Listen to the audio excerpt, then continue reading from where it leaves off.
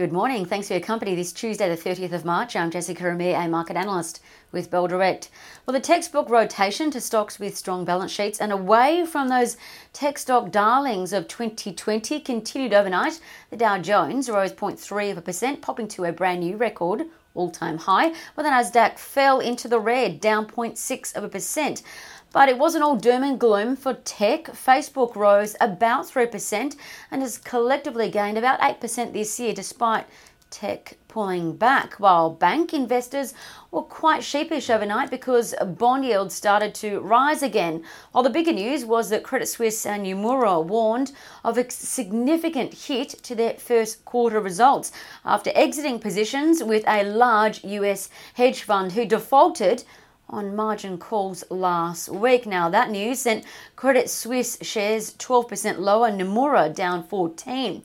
While over in Egypt, the freight ship, the Evergreen, was freed from the Suez Canal, enabling hundreds of ships to pass through for the first time in days. Now, what to watch today for us? The Aussie share market is eyeing a lift of 0.7% if you go by the futures, which will rub out yesterday's fall. But the market is, of course, today mulling over what will happen with travel and tourism stocks because Brisbane is bunkering down into a 3-day snap lockdown. But something larger at play to watch is we are expecting some perhaps profit-taking because fund managers will be reshuffling their portfolios ahead of the quarter ending tomorrow. So expect profit taking in stocks that have had pretty good rallies and quite sexy rallies of late, like banks and travel and tourism stocks, while tech stocks could see a bit of buying and rallies as fund managers attempt to bring their portfolios and asset allocations back into alignment. Today, the big news item though, AGL, they've announced that they'll split their businesses into two.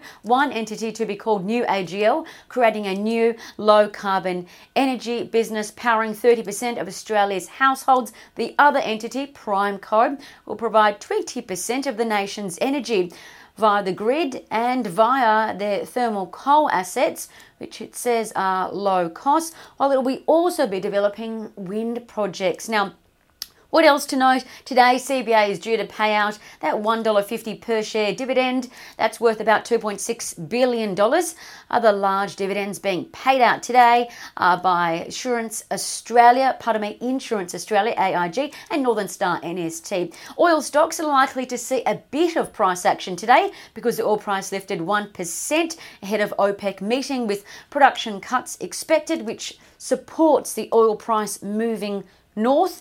And as for the most traded stocks from yesterday to keep an eye on, for our active trader desk, Bell Direct Advantage, they included Fortescue Metals, their shares rose 2%, Golden Mile, G88, their shares rose 131, and West Wits Mining, WW1, their shares gained 26%. And last, definitely not least, trading ideas that could be worth a look. There are a couple of big turnaround upgrades worth mentioning this morning. UBS upgraded the online beauty retailer Adore Beauty, ABY, from a hold to a buy with a 620 target. So why? Well, ABY recently delivered strong maiden results. Earnings or EBITDA up 26%. That was far ahead of UBS estimates. And UBS also likes that their business has got a lot of loyal customers and they've got about a 65% retention rate. I know a lot of my friends who use Adore Beauty, who use their website and absolutely love it. But looking at Adore Beauty's chart, it looks like it could be just about to enter a bullish zone. Why? Because the 15-day moving average is about to cross the 30-day moving average, meaning it could rally from a technical perspective. Separately, car dealership company Eagers Automotive, APE, was given a big turnaround upgrade by Bell Potter, moving it from a hold to a buy with a 15.50 target. Now, Bell Potter sees Eagers Automotive earnings per share growing 10% thanks to the sale of their truck business. And Bell Potter also upgraded the tech asset management business Catapult Group, CAT, from a hold to a buy, rising its price target to $2.25, expecting a large 61% increase in their earnings in FY22. And lastly, BetMakers Technology, BET, Sesco Group, SES, and PointsBet PBH could be worth a look. They're giving off bullish charting signals according to Trading Central. I'm Jessica Amir with Bell Direct. Stay safe and happy trading.